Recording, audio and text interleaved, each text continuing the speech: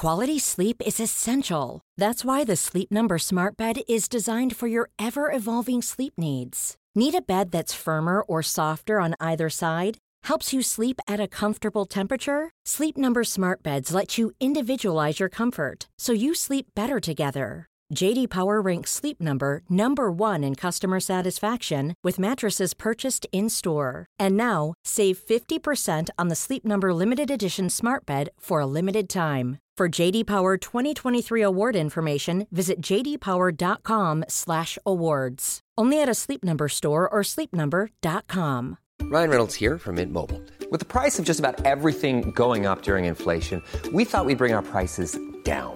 So to help us, we brought in a reverse auctioneer, which is apparently a thing. Mint Mobile Unlimited Premium Wireless. How to get 30, 30, bit to get 30, bit to get 20, 20, 20, bit to get 20, 20, bit to get 15, 15, 15, 15, just $15 a month? Sold! Give it a try at mintmobile.com/switch. $45 up front for 3 months plus taxes and fees. Promo rate for new customers for limited time. Unlimited more than 40 gigabytes per month. Slows full terms at mintmobile.com.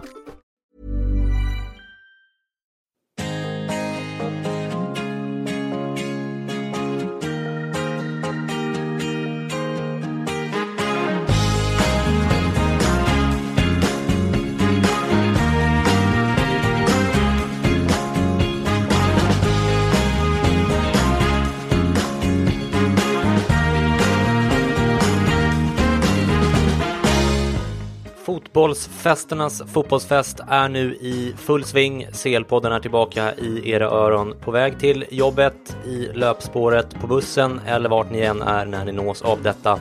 Vi har haft en riktig kanonomgång i Champions League i förra veckan och jag har fått hit Mr. Moneyball, Jesper Strandberg i egen hög person. Hur är läget?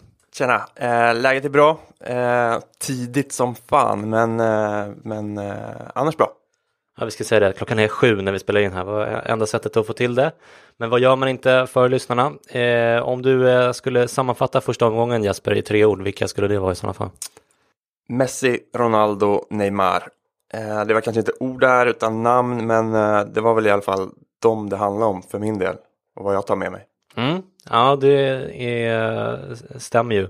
Eftersom det här avsnittet nu kommer en vecka efter förra omgången så kommer vi inte att gå igenom matcherna var för sig utan prata lite mer generellt kring första omgången i form av en lista med 3 vinnare och 3 förlorare, eller varsin lista rättare sagt, från första omgången där.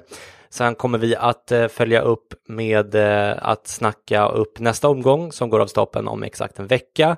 Ni kommer att få en fullständig matchgenomgång med mig inför den omgången på tisdag nästa vecka under förmiddagen där någon gång. Men redan nu blir det alltså en liten försmak. Dessutom kommer vi att prata lite fantasy-fotboll också, men jag tänker att vi tar det sist. Ifall det nu är någon som är helt ointresserad av det, då kan ni bara droppa av helt enkelt.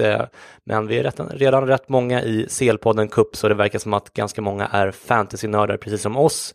Så stanna kvar för lite fantasy-surr för all del. Men vi börjar med förra omgången där vi fick se de engelska lagen gå väldigt starkt, Jesper. Chelsea, United, Tottenham och City vann ju allihop och hade totalt 16-1 i målskillnad. Liverpool spelade 2-2 mot Sevilla efter att ha släppt in 2-2 målet i den 73:e minuten. Premier League-lagen hade ju visserligen rätt överkomligt motstånd i första omgången, men imponerade ändå ganska stort. Eller vad tycker du, Jesper? Absolut. Det blir ju spännande att se lite längre fram om det verkligen var Premier League-lagen som var bra eller om det var motståndet som var sämre. För det som du säger, att det var ganska beskedligt motstånd i de flesta matcherna. Basel, Karabag och Feyenoord är väl inte rätt Europa-topp. Nej. Tottenham imponerade dock, tycker jag. Man visade kanske mer respekt för sitt motstånd än vad engelska lag brukar göra de senaste åren i alla fall. Och tog en seger mot Dortmund. Ja, och det är lite imponerande tycker jag. Tottenham kändes ju ganska ska man säga mentalt svaga förra året. Alltså vek ner sig i Champions League på ett inte så smickrande sätt, men nu vann de en ganska svår inledande match och jag tycker det känns lovande inför resten. Verkligen.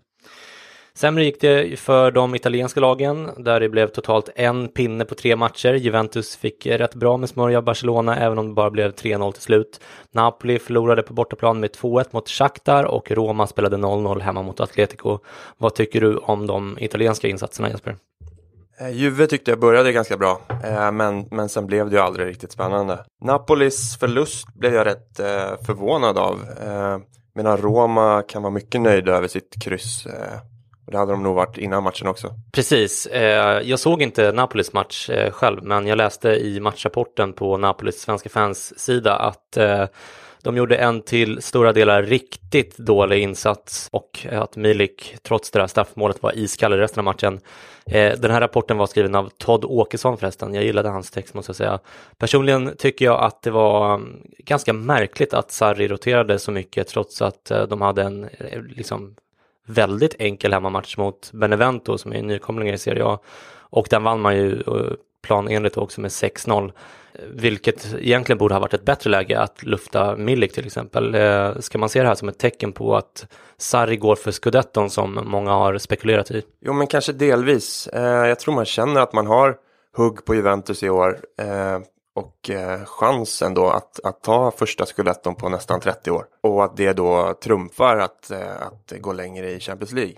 Sen tror jag också att det var ett viss mått av underskattning här, att Shakhtar kanske har sålt bort sina bästa brassar, fortfarande lirar med veteranen, särerna på plan, och att Napoli inte trodde att det var ett så tufft motstånd som det ändå var. Ja, det var en felräkning, eller så var det medvetet. Det återstår väl att se, om inte annat i nästa omgång. Ska det bli intressant att se hur Napoli tar sig an det. De spanska lagen gick också bra. Real körde över Apoel såklart, men framförallt Barcelona imponerade mot Juventus. Sevilla och Atletico klarade kryss i sina 2 svåra bortamatcher. Vad tycker du att du fick för svar av de spanska lagen, Jesper? Det är precis som det varit de senaste åren, att Europaspel gör spanska lag riktigt jävla bra. Barca och Real är man ju ganska tidig med att ropa ut som favoriter, men sen har man Atletico bakom som man inte tänker på lika mycket, som alltid gör det bra. Och sen Sevilla som är erkänt Europastarka och dessutom har en väldigt lätt grupp. Precis, de har ju bytt tränare i sommar, Sevilla, och precis, plockat Celtas gamla tränare. Just det. Så att det finns ju anledning att tro att de kommer att bli bättre under säsongen, och de har ju värvat väldigt bra. Så att det ser ju oförskämt bra ut för de spanska lagen, måste man säga. Bundesliga-lagen däremot inledde ju ganska skakigt, och det var ju bara Bayern München som fick med sig 3 poäng mot Anderlecht på hemmaplan, en ganska enkel match. PSG vann som väntat med 700-0 på bortaplan mot Celtic, men det lämnar mig kall, måste jag säga. Så jag tänker att vi går direkt till vinnare och förlorare-listorna. Boom! Jag hade frågat flera gånger om jag kunde bjuda dig ut. Du skrattade alltid skämtsamt, men ändå sa du ja till slut. Där hade ni en jingle för vinnarlistan. Eftersom jag är uppväxt med förfärlig dansbandsmusik så blev det en ironisk dansbandsjingel. Det kommer en till dansbandsjingel för förlorarlistan sen, så ni får stå ut. Vinnare i det här sammanhanget kan vara vad som helst. Det behöver inte vara ett lag eller spelare, även om det kanske ofta kommer att bli det. Här är i varje fall min lista utan inbördes ordning. Och då börjar jag med Lionel Messi, som var fantastisk mot Juventus, måste man säga. Vi kommer såklart ofta att ha fel i våra förutspåelser här i podden, men vi hade ju varnat er för Juventus skakiga defensiv och dessutom håsat Messi. Att säga att Messi är bra är ju inte någon så här superoriginell analys, och det är jag medveten om, men av någon märklig anledning så fortsätter vissa att underskatta honom så fort han inte vinner allt en säsong eller har några mindre bra matcher i rad. Messi var i alla fall grym. Jag har också med Ronaldo på listan, såklart. Inget superkul namn har med. Messi och Ronaldo känns inte så himla spännande, men och det är inte superimponerande heller att göra mål mot Apoel på hemmaplan, men den här målgarantin och hans utomjordiska lägsta nivå är ju verkligen häftig. Messi imponerade mycket mer den här matchdagen mot svåra motstånd, men Ronaldo har ju varit bättre de senaste åren och känns supertaggad fortfarande. Så hatten av där med. Efter 2 ganska tråkiga och väntade vinnare så får min sista guldstjärna gå till Besiktas, som vann med 3-1 på bortaplan mot Porto. Leipzig kryssade ju mot Monaco och Besiktas har kopplat ett ordentligt grepp om grupp G. Min kompis Kerem, känd från tidigare avsnitt av CL-podden, skickade rapporter under matchen i form av videos från kaféet på ön Buyukada i Istanbul där han såg den här matchen. Efter Taliskas 1-0 mål så lät det till exempel så här bland Besiktas supporterna på kaféet.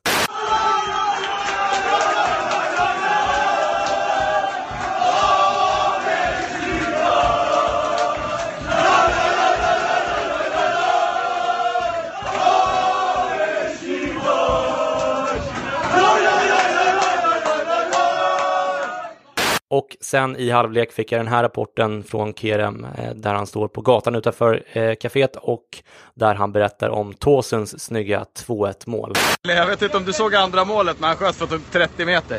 Det är en som satt bredvid mig, han har på notifieringar i typ livescore, så hans mobil blixtrade till. Han ställde sig upp så här halvt, han bara oh shit, där kommer jag mål. Alla bara va? Ställde sig upp så bara smack, mål! Där hade ni rapporten från Kerem. Vilka är dina 3 vinnare från första omgången, Jesper?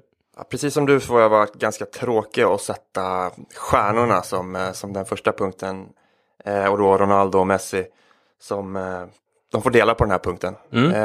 De fortsätter att visa att de är bäst på planeten och fortsätter trigga varandra och sätta nya Champions League-rekord. Sen sätter jag svenskarna som en rubrik. Det är extremt kul att se en framstående svensk i Champions League igen. Och då pratar jag om Emil Forsberg. Sen hade vi Lustig som hade det mindre roligt med självmål och allmänt tufft mot PSG. Lindelöf Nilsson som på grund av avstängningar fick in och hålla nollan för United. Kul, gud vad skönt för honom ändå. Verkligen. Och sen har vi, som man inte tänkt på, Wernbloom som fortsätter gneta i Moskva, plocka hem 3 poäng. Och ett kortare inhopp på Sam Larsson. Ja. Sen som tredje punkt så sätter jag Pep Guardiola och hans City. 4-0 borta mot Feyenoord, mycket snyggt. Och sen försämrar det väl inte Citys chanser att traska hem den här gruppen i och med att Napoli torska. Hemmaformen, bortaformen, ligaformen, riktigt bra. Ja, det var en bra lista. Tack så jättemycket, Jesper. Det finns inte så mycket att tillägga där tycker jag, så att jag känner att vi går direkt vidare till förlorarlistan. Och då vet ni att det är dags för en ny dansbandsjingel från samma dansbandsrökare. Här har ni den, varsågoda. Vi skulle träffas där 7:00, men den är nästan 8 nu. Jag sitter här och väntar ännu, men vad är du? Okej, min första punkt på förlorarlistan är Porto och Benfica som båda förlorade på hemmaplan mot Besiktas respektive CSKA Moskva. Bra motståndare förvisso, men inga av de större lagen heller, och sådana matcher måste man som bekant vinna i CL. Sporting vann borta mot Olympiakos, men som vi sagt tidigare så kommer det att bli svårt för de portugisiska lagen som har det tungt just nu. 2 på förlorarlistan blir kanske något oväntat Roma. 0-0 mot Atletico är inget jättedåligt resultat, men man var klart sämre i den matchen och förlorade skotten på mål med 9-1 på hemmaplan. Alisson gjorde en stor match och räddade den sköra poängen där. Dzeko gick ut efter matchen och sa att han saknade Salah och att han inte fick någonting att jobba med. Roma behövde verkligen vinna den här matchen om de vill gå vidare ur gruppen, och det tror jag inte att de kommer att göra. Nummer 3 på min förlorarlista är Liverpools försvarsspel. Jag får ge dig rätt där, Jesper, i din sågning av deras defensiv. Hoppas att inte känsliga Liverpool-lyssnare tar illa vid sig nu, men jag tycker inte att det känns som att det är 1 eller 2 spelare som är problemet, precis som du var inne på förra gången. Utan visst, kvaliteten på spelarna är för låg generellt, men framförallt så känns det som att det är liksom helheten och det kollektiva försvarsspelet som hackar hela tiden. Frågetecken också för Klopps målvaktsstrategi. Jag har inte riktigt fattat hur han tänker där. Jag tycker det känns virrigt. Där hade ni mina förlorare. Vilka är dina förlorare, Jesper? Den största förloraren är väl egentligen oss som önskar se lite sköna skrällar här och där. Man visste ju typ det innan Champions League drog igång att det cementeras mer och mer mellan vilka som är de bästa lagen och de där under. Men nu verkar det som att storlagen att de kommer traska sig vidare till utslagsrundorna utan större problem. Förhoppningsvis kan vi se något upset kommande omgångar så det inte behöver vara avgjort och så jäkla sjuksvårt sista fantasy-omgångarna när lag roterar. Ja, precis. Jag tycker överlag är svårt med fantasy nu därför att det liksom blir så 5-0 i alla matcher. Så även om man har, som jag och du, prickat alltså alla 3 anfallare gör mål så riskerar det att bli liksom hattrick i 7 andra matcher så att man blir från sprungen ändå. Absolut. Sen måste jag ploppa in Juve här på loserlistan. Man kände sig inte alls nära Barca och det är såklart supertråkigt att se när man värvat för så mycket smet och det ändå känns som man går bakåt. Eller i alla fall tappar. Nu får vi väl hoppas att spelet framåt och bakåt kommer sätta sig lite längre fram när Allegri fått lite mer tid. Men för det måste bli bättre. Annars har man inget att göra längre fram i turneringen. Sen får jag, och här kanske jag drar lite tidiga slutsatser. Men jag vill ge sista platsen här på listan till alla de som misstrodde Monaco inför den här säsongen. Efter att de cashat in på Mbappé, Mendy och Bernardo Silva till exempel. Bland annat tror jag du nämnde här i podden att du var lite orolig och skrev ner Monaco. Men det verkar ju som att Jardim på bänken har byggt ihop det här laget. Och då laget riktigt snyggt och även värvat ganska schyssta lirare. Ja, precis. Och nu har de ju en full kappsäck med pengar. Så att de här spelarna får man väl hoppas att de får behålla i fortsättningen då. Okej, jag tänkte att vi kör en snabb preview av nästa veckas matcher också. Så att ni vet vad ni har att se fram emot. På tisdagen är det grupp E till H som spelar den här gången. Omvänd ordning mot tidigare alltså. Och om vi börjar i grupp E så är alla lag på samma poäng där efter 1-1 respektive 2-2 i första omgången. Fortfarande alltså helt öppet där. Den här omgången möts Sevilla och Maribor i Sevilla. Och Spartak Moskva möter Liverpool i Moskva. Sevilla har med sig krysset från Liverpool och kan ta kommandot i den här gruppen hemma mot Maribor. Liverpool har en svår bortamatch i Moskva. De fixade bara kryss hemma i helg mot Burnley och ligger redan 5 poäng efter toppen där. Känns vitalt för Klopp att vinna den här matchen tycker jag. Eller vad säger du Jesper? Alltså nej, jag tycker inte riktigt det. Oavsett kryss eller torsk här för Liverpool så ska klasskillnaden och är klasskillnaden för stor.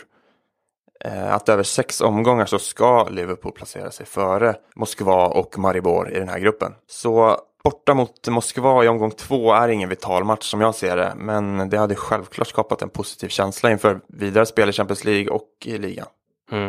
Det kan ju bli viktigt att få med sig gruppsegern där också såklart. Sevilla är ju ändå väldigt bra också. Absolut. Men okej, vi får se. Jag skulle tro att de är väldigt sugna på 3 poäng såklart. I grupp F vann ju City mot Feyenoord med 4-0 på bortaplan. Och Shakhtar slog, som du sa, Napoli på hemmaplan med 2-1. Nu möter City Shakhtar på hemmaplan och Napoli tar emot Feyenoord i Neapel. City vann med 6-0 nu i helgen borta mot Watford och har 15-0 i målskillnad de 3 senaste matcherna.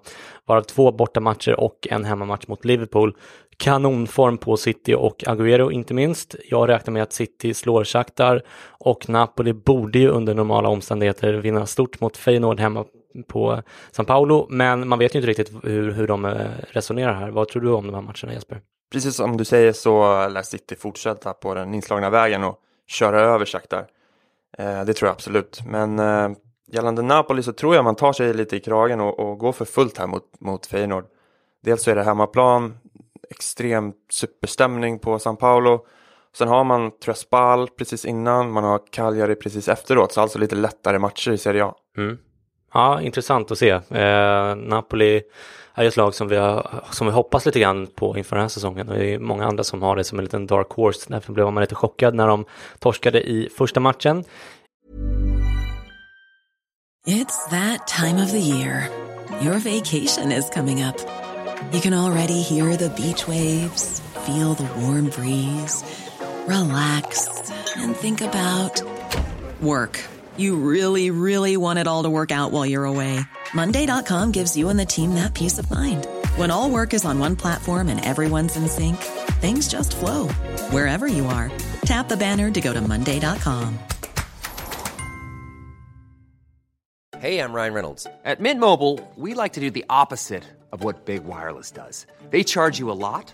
we charge you a little. So naturally, when they announced they'd be raising their prices due to inflation, we decided to deflate our prices due to not hating you. That's right. We're cutting the price of Mint Unlimited from $30 a month to just $15 a month. Give it a try at mintmobile.com/switch. $45 up front for 3 months plus taxes and fees. Promo rate for new customers for limited time. Unlimited more than 40 gigabytes per month. Slows full terms at mintmobile.com. Millions of people have lost weight with personalized plans from Noom. Like Evan, who can't stand salads and still lost 50 pounds. Salads generally for most people are the easy button, right? For me, that wasn't an option. I never really was a salad guy. That's just not who I am. But Noom worked for me. Get your personalized plan today at Noom.com. Real Noom user compensated to provide their story. In 4 weeks, the typical Noom user can expect to lose 1 to 2 pounds per week. Individual results may vary. I grupp G möter Besiktas Leipzig i Istanbul och Monaco möter Porto i Monaco. Falcao gjorde 2 mål och en assist i helgen mot Strasbourg som visserligen var uselt dåliga, men Monaco borde kunna vinna över Porto på hemmaplan i den här matchen. Besiktas var det enda laget som vann i första omgången i grupp G och leder i eget majestät. Dessutom har man hemmamatch den här gången. En riktigt svår match i för sig, men om de vinner så är det ju ett enormt steg mot slutspelsplats i en relativt lätt grupp. Vad tror du om den här matchen? Jag blev väldigt överraskad av Besiktas senast. Du hade ju uppat för att Porto ändå skulle möjligtvis floppa det här året. Men hemma i Portugal mot ett... Ja, man tänker ju att turkarna är svaga på away from home. Men, att de skulle vara så här bra. 3-1 på bortaplan. Det är ju... Precis. Och att Porto skulle vara så här dåliga. Var inte riktigt vad jag hade väntat mig. Nu tror jag ändå att Leipzig avgår med segern. Men man gillar ju ändå profiler som den gamla Öster- och Helsingborgsspelaren Atiba Hutchinson och portugisen Ricardo Quaresma som fortfarande gör skillnad i det här Besiktas. Ja, det är ganska häftigt. Det känns som spelare som... Man tänker sig nästan borde ha lagt av för ett par år sedan, men de är fortfarande med och lirar och gör det tydligen ganska bra i Besiktas då, får man anta. Grupp H startade ju med en väntad storseger för Real mot Apoel och en hemmavinst för Tottenham mot Dortmund som vi har sagt. Dortmund möter Real på Westfalenstadion medan Tottenham åker till Cypern för att möta Apoel i Nicosia. Som ni förstår är det dags för Dortmund att bekänna färg nu om de hamnar 6 poäng efter Real och Tottenham. Efter den här omgången, då är det kanske lite tidig CL-kris för dem, även om de har ett dubbelmöte med Apoel efter det här. Dortmund mot Real blir i vilket fall som helst en av den här omgångens roligaste matcher. Vad tror du om den här matchen, Jesper?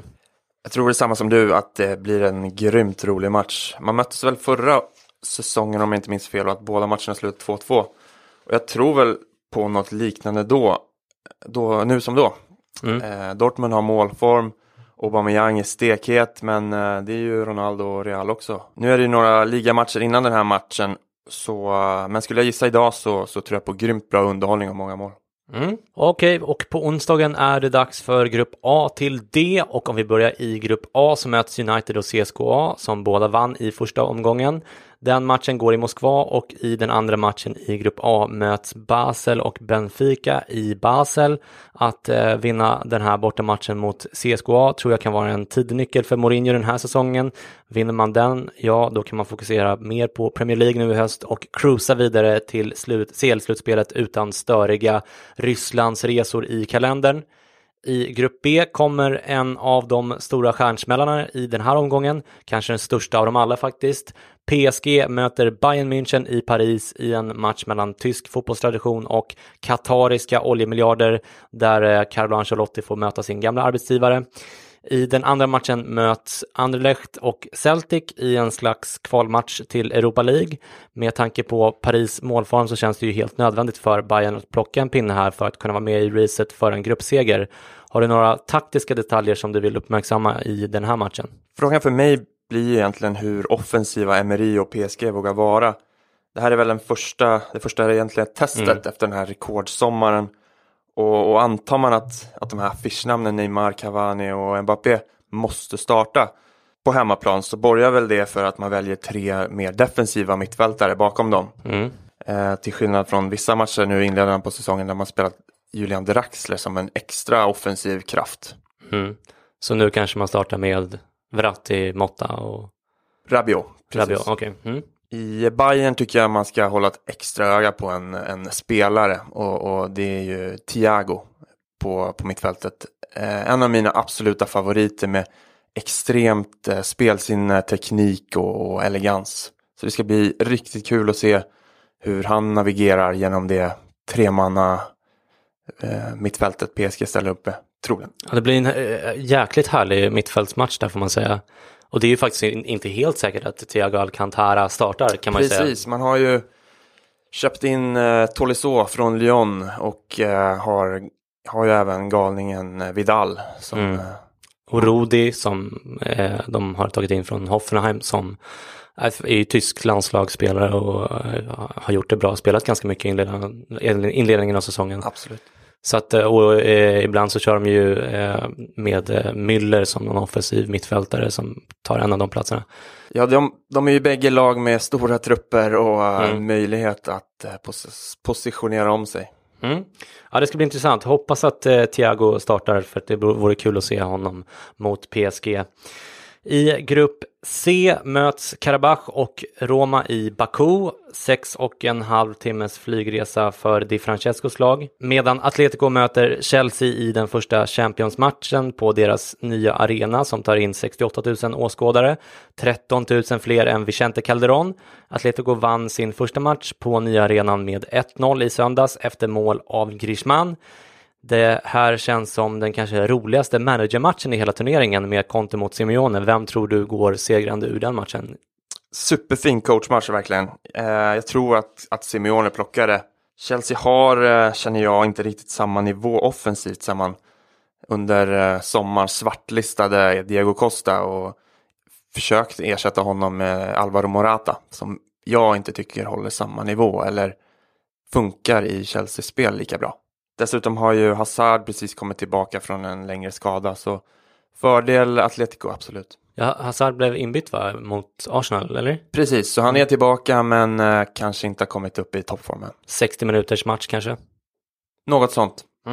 Intressant, spännande blir det i alla fall. I grupp D sen så går ditt Juventus Jesper mot Olympiakos hemma på Juventus Stadium, medan Barcelona möter formstarka Sporting på bortaplan i Lissabon. Finns det chans för Juventus att ta igen poäng på Barcelona här, tror du Jesper? Kort svar nej. Barcelona vinner mot Sporting och en ändå superformstark Paulo Dybala plockar isär Olympiakos hemma. Så hattrick senast va? Precis. I ligan, ja. Han drog bland annat in en frispark. Extremt duktig för tillfället, även om det inte kanske kom fram till fullo mot Barca. Nej, kanske läge för honom i fantasy-laget då. Där hade ni i alla fall en försmak av nästa veckas action. Men innan vi skiljs åt för den här gången så ska vi ta en kort titt på just fantasyn också. Där både du och jag gick rätt bra i första omgången Jesper. Framförallt du som plockade hem 76 poäng och parkerade på en 4:e plats i CL-podden Cup. Medan jag fick 68 poäng och ligger i klungan precis bakom toppen. Vi hade båda Messi och Ronaldo på topp. Sen hade ju du Mbappé medan jag hade Lukaku. Båda nätade. Du hade dock Willian och Kurzawa som båda fick assist, tror jag. Därav drog du ifrån lite grann. Jag hade ett par billiga Porto-spelare som pajade lite grann för mig. Och då hade du ändå skrivit ner Porto. Ja, precis. Men man får se hur pengar mot potential. Liksom. Så att, nej, det var väl kanske en felsatsning i första matchen. Jag räknade inte med att Besiktas skulle dra hem den med 3-1 heller. Men i övrigt gick det bra för mig också. Den som leder CL-podden Cup är däremot laget Sissous pojkar som var helt grymma i första omgången. Hatten av där. Det laget ligger på 14:e plats i Sverige till och med. Förutom Ronaldo och Lewandowski hade Hen Batshuayi på topp som gjorde mål och assist, plus Sergio Ramos på backen som höll nollan och nätade. Riktigt bra jobbat. Finns det något byte som du redan nu funderar på inför nästa omgång Jesper? Först och främst ska man väl vara jävligt tydlig med att man plockar ordentliga poäng på ett starkt försvar. För att ge ett exempel så gav Niklas Sules i Bayern Münchens deras hållna nolla gav lika mycket poäng som Mbappé som målskytt för PSG sist. Sen ska man väl hjälpa nya spelare lite på traven med att säga att man har möjlighet att plocka in spelare från bänken mellan matchdagarna. Precis, missa inte det. Alltså att de som är på bänken, de kan man byta in. Precis. Det gjorde jag med mina Porto-spelare. Det var en felsatsning så efterhand eftersom de andra spelarna hade något poäng mer innan. Men precis. Om jag har en kille som gör det dåligt på tisdagen så kan jag byta ut honom till onsdag. Exakt. Därför är det också en bra idé att förutom att välja de bästa spelarna så ska man välja spelare som lite grann på matchdag också, så att man vet att man har en målvakt på ena matchdagen och en på andra, och att man har några schyssta avbytare som kan komma in och sprätta in ett par poäng. Om man inte är stensäker på sina lag. Ja, precis. Då ska man vara stensäker, verkligen. Gällande spelartips så sneglar jag åt City som nog tuffar hem både nästa match och resten av gruppen. Sen Sevilla hemma mot Maribor är en potentiell guldgruva där både offensivt och defensivt i rödvitt kan man göra ganska stora fynd. Du kör Ganso, va, eller hur? Jag hade ju sett den lite fel. Jag vet inte varför han inte spelade sist, men han har fått speltid i ligan och fick det även nu i helgen. Alltså jag tycker att det var bra scoutat. Jag scoutade honom också, men jag känner till honom hyfsat väl eftersom han var aktuell för Milan i typ 5 somrar i rad, och han är ju ganska skadebenägen. Men han hade fått starta alla matcher i Sevilla och gjort ett par mål eller så, assist i alla fall. Precis, nu är jag väl kanske dåligt insatt och så han kan ju ha varit skadad eller något, men han förhoppningsvis så kliver han in igen till nästa vecka. Ja, okej. Ja, men vi får ta det på orden där. Jag själv är lite sugen på Mané eller Falcao istället för Lukaku, eftersom de spelar på bortaplan mot CSKA Moskva, men vi får väl se hur det går i ligamatcherna i helgen. Dybala kan ju också dyka upp som ett alternativ. Man får ju säkert någon skada i helgen också, så då kanske man måste prioritera det bytet. Man har ju alltså ett gratis byte, ska ni veta, in i varje omgång. Förresten så verkar det som att de har tagit bort de tidiga matcherna i Ryssland. Alla matcher börjar, om jag har förstått saken rätt, 20:45, men dubbelkolla gärna det eftersom vi har Rysslands matcher i den här omgången. Du har både rätt och fel. Sant är att den här omgången har vi ingen rysk 18-match. Däremot börjar Karabaghs fight mot Roma 18:00. Jaså, okej, ja. Tittar man lite längre fram sen så hittar man både turkiska och ryska 18-matcher. Så man får hålla koll på spelschemat och bytes deadlines. Just det, och Karabach är på onsdagen nu, eller hur? Ja. Så att man behöver inte vara orolig för själva transfer-biten. Men när man ska göra bytena sen inför matchdag 2 så kan det vara bra att hålla reda på det då. Bra surr där, Jesper. Okej, glöm nu inte att anmäla era drömälvor till fantasyfotbolltävlingen på uefa.com. Den är helt gratis och ruggigt rolig och någonting kul att göra i vintermörkret. Anmäl er gärna till vår interna cup också som heter CL-podden Cup. Riktigt bra drag där redan nu. Länk och invite-kod finns på vår Twitter där vi heter CL-podden med 2D och S i slutet. Använd gärna hashtaggen CL-podden utan bindestreck om ni vill skriva om podden i sociala medier. Om ni gillar podden får ni gärna prenumerera och sätta betyg i iTunes. Vi har som sagt inget stort mediehus i ryggen och är helt beroende av er lyssnare. Ni ska som vanligt ha ett stort tack för att ni lyssnar. Ha det bra, hej då! Hej då!